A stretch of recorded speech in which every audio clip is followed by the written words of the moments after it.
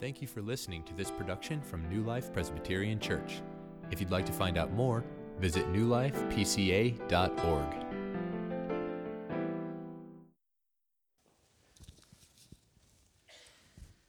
Well, there was a man who used to brag that he had cut off the tail of a ferocious man-eating lion with just his pocket knife. And somebody finally asked him, well, if you're so daring, why didn't you cut off his head as well? To which the man replied, well, somebody had already done that.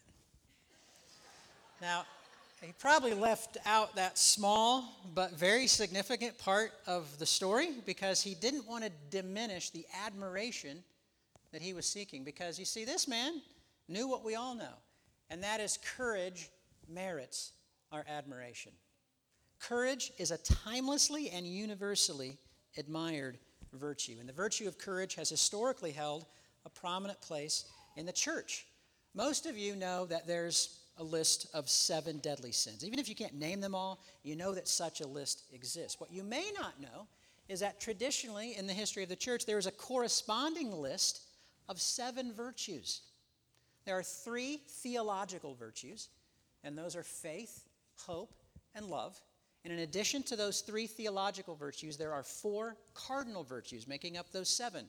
And the cardinal virtues are justice, wisdom, temperance, also known as moderation, and courage. And so in some contexts, I've dealt with all of the 7 deadly sins before, either through preaching or through teaching.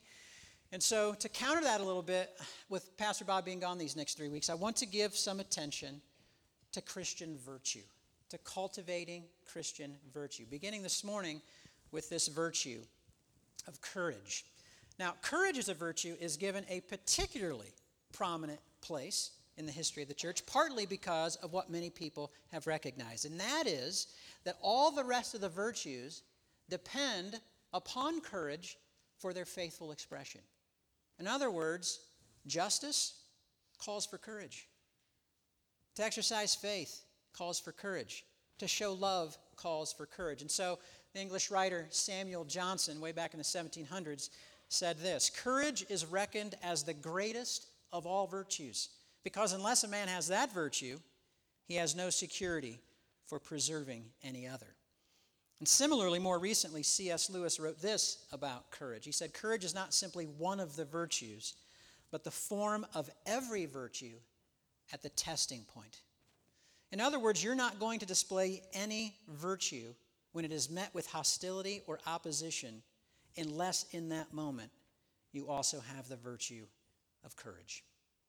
But even more important than any of these things, courage has been given an elevated status in the history of the church because God often issues a call to courage to his people in the Scriptures.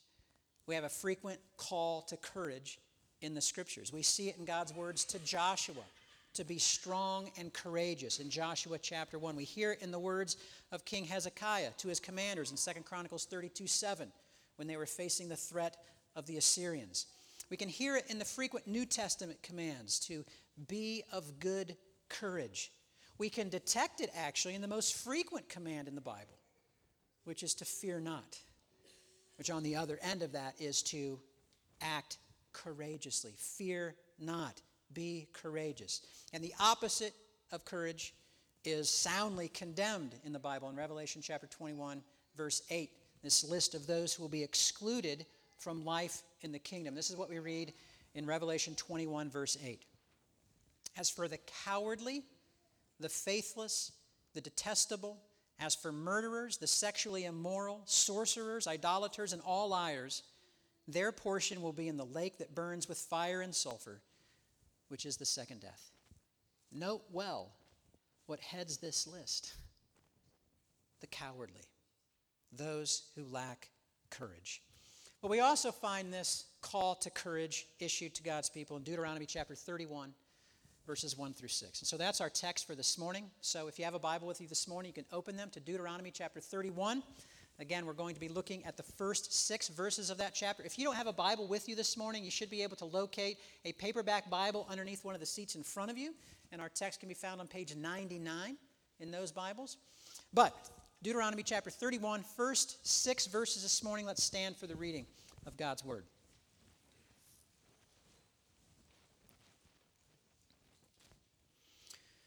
So Moses continued to speak these words to all Israel, and he said to them, I'm 120 years old today. I'm no longer able to go out and come in. The Lord has said to me, you shall not go over this Jordan. The Lord your God himself will go over before you. He will destroy these nations before you so that you shall dispossess them. And Joshua will go over at your head as the Lord has spoken. And the Lord will do to them as he did to Sihon and Og, the kings of the Amorites, and to their land when he destroyed them. And the Lord will give them over to you, and you shall do to them according to the whole commandment that I have commanded you. Be strong and courageous. Do not fear or be in dread of them, for it is the Lord your God who goes with you. He will not leave you or forsake you. The grass withers and the flowers fall, but the word of the Lord abides forever. You can be seated. Well, as we consider the call to courage and this virtue of courage this morning, there are 3 questions that I want us to work through. The questions are this: what does courage mean? Secondly, why is courage important? And third, how do we get courage? And so first, what does it mean? The explanation of courage. What exactly is courage? Well, the word in verse 6 of our text that's translated courage is from a Hebrew word pronounced ametz. Ametz is the Hebrew word. And it simply means to be stout, to be bold, to be solid, to be strong. We do find this same word used in Joshua chapter 1, be strong and courageous. But here in Deuteronomy chapter 31, it's addressed to all of God's people. And so we have to understand that this call to courage is not something that's issued just to leaders, to ministers in the church. It's something that all of God's people are called to courage.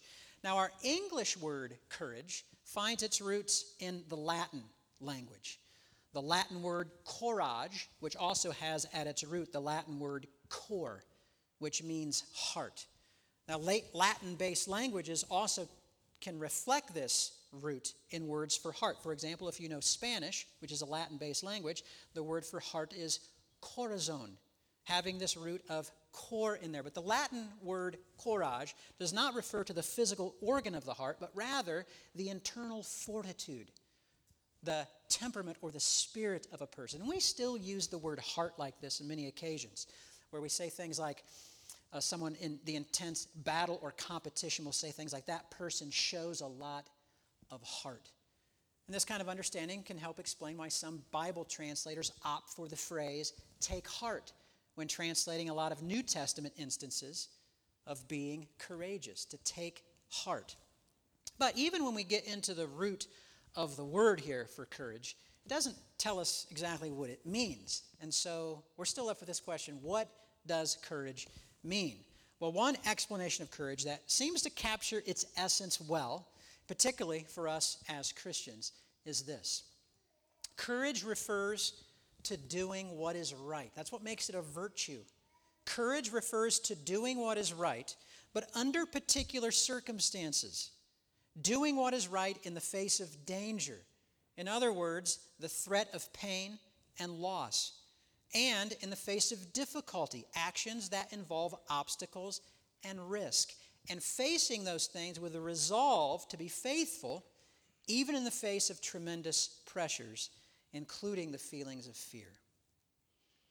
Now, I know some of you want to write this down, but stop for a second because I want you to hear what I'm going to say now about this explanation of courage. And that is, notice in this explanation that courage isn't about feeling no fear. It's not essentially what courage is. People who feel no fear are generally reckless and act stupidly, right?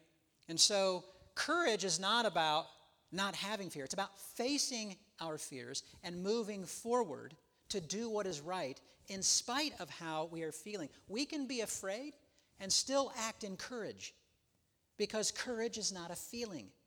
Courage is a virtuous decision to act and to act in righteousness. So when we read the Lord say things like, fear not, Or as we read here in our text in verse 6, do not fear or be in dread of them. It is at its most basic level an urge or a command not to act in fear, not to conduct oneself in fear, but rather to act in righteousness and in faithfulness to one's calling and obligations that are before them.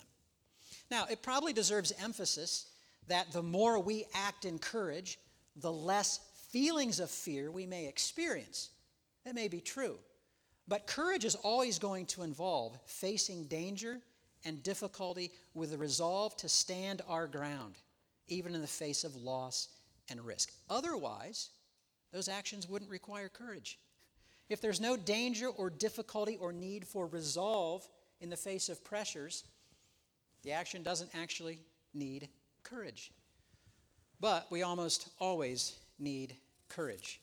And so that leads us to the second point, and that is, why is it important? The exhortation to courage. Why are we confronted so frequently in the Bible with these exhortations to courage? It comes up so frequently. What's the reason for that? Well, the reason that courage is commanded by God so often and why it's such an important and essential virtue for us as Christians is because of this. In a fallen world, the means that are necessary to reach godly ends will regularly involve danger, risk, pain, and difficulty. The path that is needed in order to reach godly ends in a fallen world will regularly involve danger and difficulty, pain, and risk. We live in a war zone. We live in a spiritual war zone all of the time, where evil is opposed to and hostile to goodness, and where righteousness will always face opposition, resistance, disapproval, and danger. That's always going to be the case. And so courage is commanded by God so frequently because courage is demanded to live faithfully in a fallen world. It's commanded so regularly because it's demanded to live faithfully in the world. The kingdom of God is always in conflict with the kingdoms of darkness. It's always happening. It's happening right now, around us and within us. In fact, it's happening in our text. That's what's going on in our text. God issues a command for his people to enter into the promised land and go to battle against the Canaanites who dwell there. Now, because this wiping out of the Canaanites raises a lot of questions for people, it's important for us to keep a few things in mind here as we move forward. Okay, so I'm going to mention three things as we think about this wiping out of the Canaanites. And the first is this. The Canaanites were destroyed not for their ethnicity. This is not an occasion of genocide, of wiping out a people on the basis of their ethnicity. The Canaanites were not to be destroyed because they were Canaanites. The scriptures repeatedly emphasize in passages like Genesis 15:16, Leviticus 18:24 and 25, Deuteronomy 18:12. You can look those up. They repeatedly emphasize that the Canaanites were to be destroyed because of their wickedness, because they were an ungodly, wicked, evil people. And God is using the Israelites as instruments of his just judgment. He's judging them for their sin and for their wickedness. That's the reason. But at the same time, this is also important. Divine mercy and grace was available to any Canaanite who would repent and place his or her faith in Israel's God. Just like Rahab the prostitute in Joshua chapter 2 clearly shows us. Any Canaanite could repent and put faith in the living God and be saved from that just judgment, just like today. That's no different than now. And the third thing we should probably keep in mind is that the severity of this action should not be minimized. It should not be lessened, but it should be seen as something that is uniquely tied to this land of promise in the Old Testament. This is why the only time the Israelites are given this directive to launch this kind of military action is here, related to the promised land. This is the only time we see that. So the conquest was never to serve as a standard policy for advancing God's kingdom. Even in the Old Testament, it wasn't seen that way, and it certainly is not a divinely sanctioned method for church growth today. It's not. I mean, we shouldn't confuse that. Jesus told Peter at the time of his arrest, "Put away your sword." And that has set the trajectory for the history of the church. That's not the way the kingdom advances. The Apostle Paul says in Ephesians chapter 6 that our warfare is not against flesh and blood, but against the powers and the principalities and authorities in the spiritual realm. Our warfare is spiritual, and that warfare is fought with spiritual weapons. But let's be clear, we are all involved in this spiritual warfare, where the kingdoms of light are fighting against the kingdoms of darkness, where the kingdom of life is fighting the kingdom of death. And throughout history, that takes different expression. But we're involved in that battle today, that spiritual battle today, all of us. Regardless of what side you're on, you're enveloped in that battle. And if you're on the side of the kingdom of God, that requires courage. That requires courage. Some clear examples of that today would be this. You can't defend the biblical view of human sexuality and marriage if you don't have courage today. You're just not going to do that without courage. You are not going to declare with conviction that Jesus is the only way to salvation, that Jesus is the only way to eternal life, and unbelievers are judged. Those who don't believe in him will be judged. You will not defend that truth if you don't have courage. It takes courage to hold to the truth of the Bible in the face of the potential mocking, ridicule, and persecution that you might experience from classmates, from coworkers, from friends, from peers, from family members. It takes courage. It takes courage to enter into the messiness of the broken lives and broken communities we find ourselves in. It takes courage to do that. It takes courage to speak up for the disenfranchised. It takes courage to be a voice for those who have no voice. It takes courage to be in relationships in this world. You're not going to be in relationships if you don't have courage. Our relationships require courage. It takes courage to stay in a relationship that you need to be committed to. And it takes courage to end a relationship that you shouldn't be committed to. It takes courage to stop enabling a loved one and allow him or her to suffer the natural consequences of poor decision making. That's hard to do. There's difficulty, danger, risk, and pain in that. It takes courage to do what is right in a fallen world, in our relationships. It takes courage to have necessary conversations that are hard. And I would venture to guess that most of the incidences that we face on a weekly, monthly basis in our lives where courage is required, it's in this. It's in having the conversations that we need to have. It takes courage to have a hard conversation. It takes courage to face the risk of offering a word of rebuke or correction. It takes courage to admit that you're wrong and ask somebody for forgiveness. It takes courage to extend forgiveness for someone that has wronged you and hurt you. It takes courage to confess the reality of your sin struggles and ask others to help hold you accountable to acting in righteousness. That takes courage. It takes courage to give financially and sacrificially to the church. That takes courage. It takes courage to walk by faith. It takes courage to love and risk your heart being broken. It takes courage to keep your heart soft in a cruel world, leaving it open to being hurt and damaged again. It takes courage to cling to hope and risk being let down and disappointed again and again and again. And sometimes it just takes courage to keep going. In the face of depression, in the face of difficulty, in the face of woundedness, in the face of grief. That may be where some of you are. It takes courage to do those things. As someone put it, courage doesn't always roar. Sometimes it's the resolve at the end of the day that says, I'll try again tomorrow. For some of you, it took courage just to show up here this morning. But to put it simply, it takes courage to live a godly life in a fallen world. There is no way around that. It takes courage to live a godly life in a fallen world. That's why it's important, and that's why we read the frequent exhortations in Scripture to this. The kingdom of God is a call to courage. And to participate in that kingdom requires courage. The kingdom of God is not for the faint of heart. And there's that phrase again, isn't it? Heart. It's not for the faint of heart. Calls for courage. So in light of that, I would just encourage us all to ask ourselves these kind of questions this morning.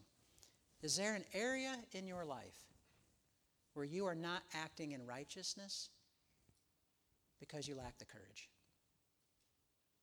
Is there a conversation that you're not having that needs to be had because you lack courage? Is there a teaching of Scripture that you're not holding on to with firm conviction because you lack the courage? Is there a relationship that you have where you are not walking in godliness, where you're compromising godliness because you're lacking courage? Be honest with yourself. Where in your life are you not acting in courage? And when you identify that, you might ask the question, what do I do about that?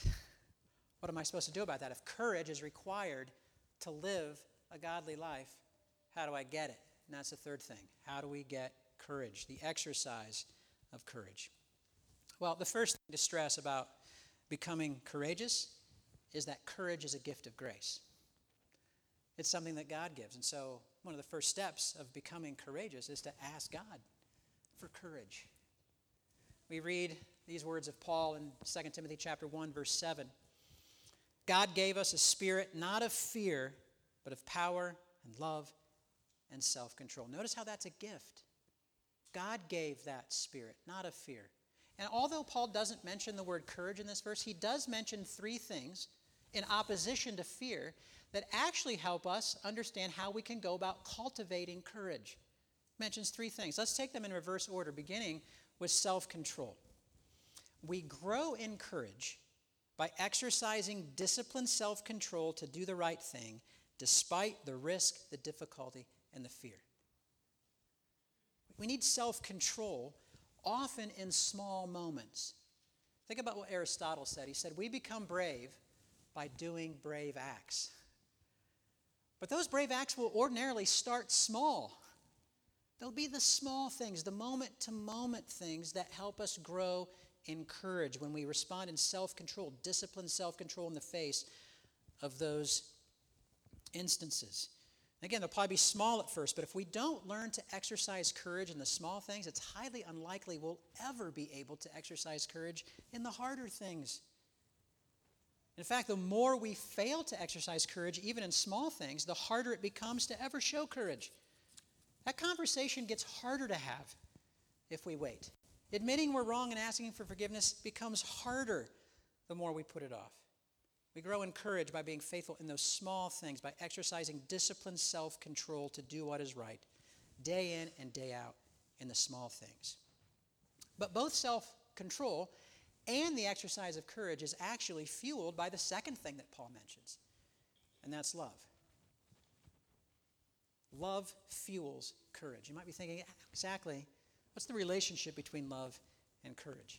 Well, courage is fueled by a love that exceeds our fear.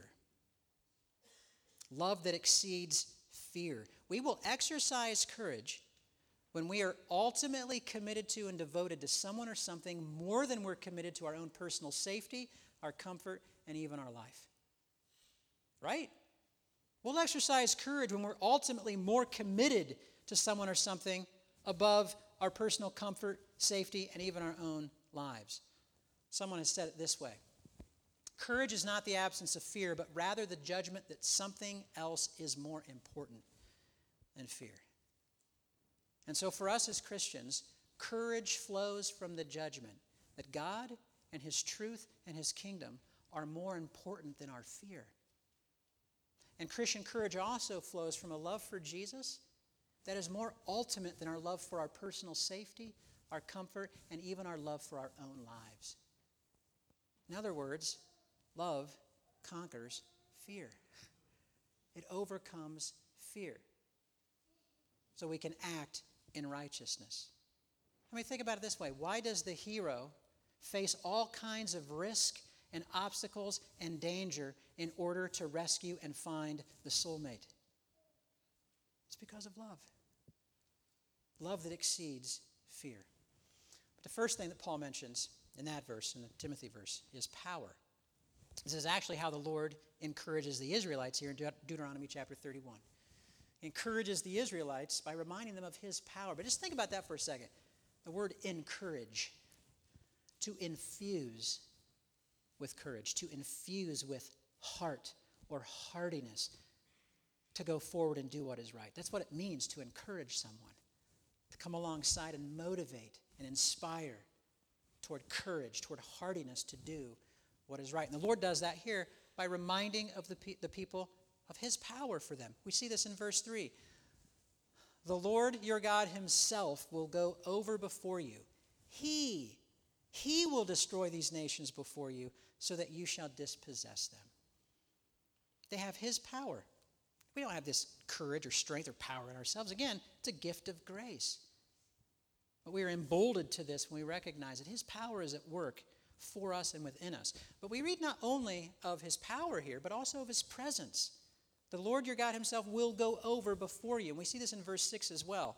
Be strong and courageous. Do not fear or be in dread of them. Now listen, in verse 6, for it is the Lord your God who goes with you. And then we read of this promise. He will not leave you or forsake you. God's power, God's presence, God's promises. So, how do we get courage? Well, let me suggest this. A disciplined self-control to do what is right moment by moment that is fueled by a love for God, his kingdom, and his truth that surpasses everything else, and trusting in the power, the presence, and promises of God that he gives by his grace. That's where courage comes from. That's how you get courage. I would challenge you to just look in Scripture with this in mind and think about whether this isn't where David got his courage to face Goliath. This is where Daniel's 3 friends found their courage to face the fiery furnace in Babylon. This is where Peter and Paul found their courage. This is where Rosa Parks, Martin Luther King Jr. found their courage. This is where Martin Luther himself, at the time of the Reformation, the 1500s, found his courage. When he was brought before the Roman Catholic Church to recant his writings at the Diet of Worms in 1521. He was called into this, had all of his writings out on a table. Writings that were in direct contradiction to the teaching of the Roman Catholic Church and the teaching of the gospel at the time. And he was asked to recant. And Luther refused. Actually, Luther said, when they asked him if these are his writings, he said, yes, those are my writings, and I have many more just like them. Where did Luther find that kind of courage? Let me ask it this way. Let's go back to this explanation of courage. What empowered Luther to do what was right in the face of danger, the threat of pain and loss, and difficulty, actions that involve obstacles and risks, and what gave him the resolve to be faithful in the face of tremendous pressures, including the feelings of fear? Let me suggest this.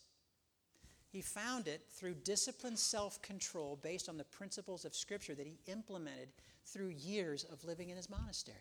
Luther was a monk, where he learned that disciplined self-control to obedience. But it was also fueled by a love for God and his gospel that exceeded even the love that Luther had for his own comfort and his own life. When he refused to recant, he risked his life in that. But he clung to the power and the presence and the promises of God. And that's what allowed Luther to write the hymn that we already sang this morning. A mighty fortress is our God. And he taught us to sing, let goods and kindred go, this mortal life also. The body they may kill, God's truth abideth still. His kingdom is forever. But the definitive portrait of courage is not Martin Luther. The definitive portrait of courage is not Rosa Parks. It's not King David. The definitive portrait is Jesus himself, who lived a self-controlled, disciplined life on the basis of the principles of Scripture, moment by moment, without deviation.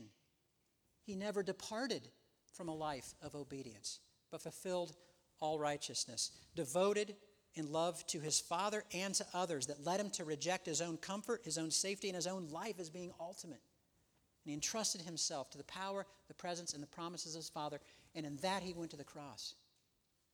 But at that cross he would encounter the loss of the Father's presence, where the Father would forsake him. But Jesus knowingly and courageously entered into that dark and literally God-forsaken place. He exercised courage to do that out of love for you and love for me, so that we would never enter into that dark and God-forsaken place. But because he did that, he has secured for us a grace that forgives us for all the times we give in to our fear, all the times we fail to act in righteousness because we lack the courage. The cross affords us and secures for us a grace that forgives us, but also it secures for us a grace that gives us a spirit not of fear, but of power and love and self-control. And it affords us a grace that assures us of the Father's love for us, that he will never leave us or forsake us. And turning from Jesus, he turns toward us in favor. And so we have nothing to fear in light of our Father's love for us. We have nothing in this life to fear, not even death itself, because our God is for us. And even when we risk our own life, if that life is taken, we have eternal life and glory ahead. For those who are in Christ Jesus, there is no loss, and therefore we can move forward in courage. What have we to fear when the cross of Christ has afforded us the grace that makes us no longer slaves to fear, but children of our Heavenly Father? And that enables us to answer the call to courage in the strength of the one who courageously sought us and bought us and keeps us in this life and forever. Let's pray. Our Father in heaven, we acknowledge that we hear this call to courage, and yet we often shrink back from acting in righteousness. We thank you, Lord Jesus, that you have covered our sins, you have atoned for our sins, and that we are not condemned for those sins. And yet we thank you also for the grace that gives us a spirit not of fear, but of power and love for you and for others, and self-control that enables us to grow in courage. Help us to do that as we cultivate Christian virtue for your glory. And we pray these things in Jesus' name. Amen.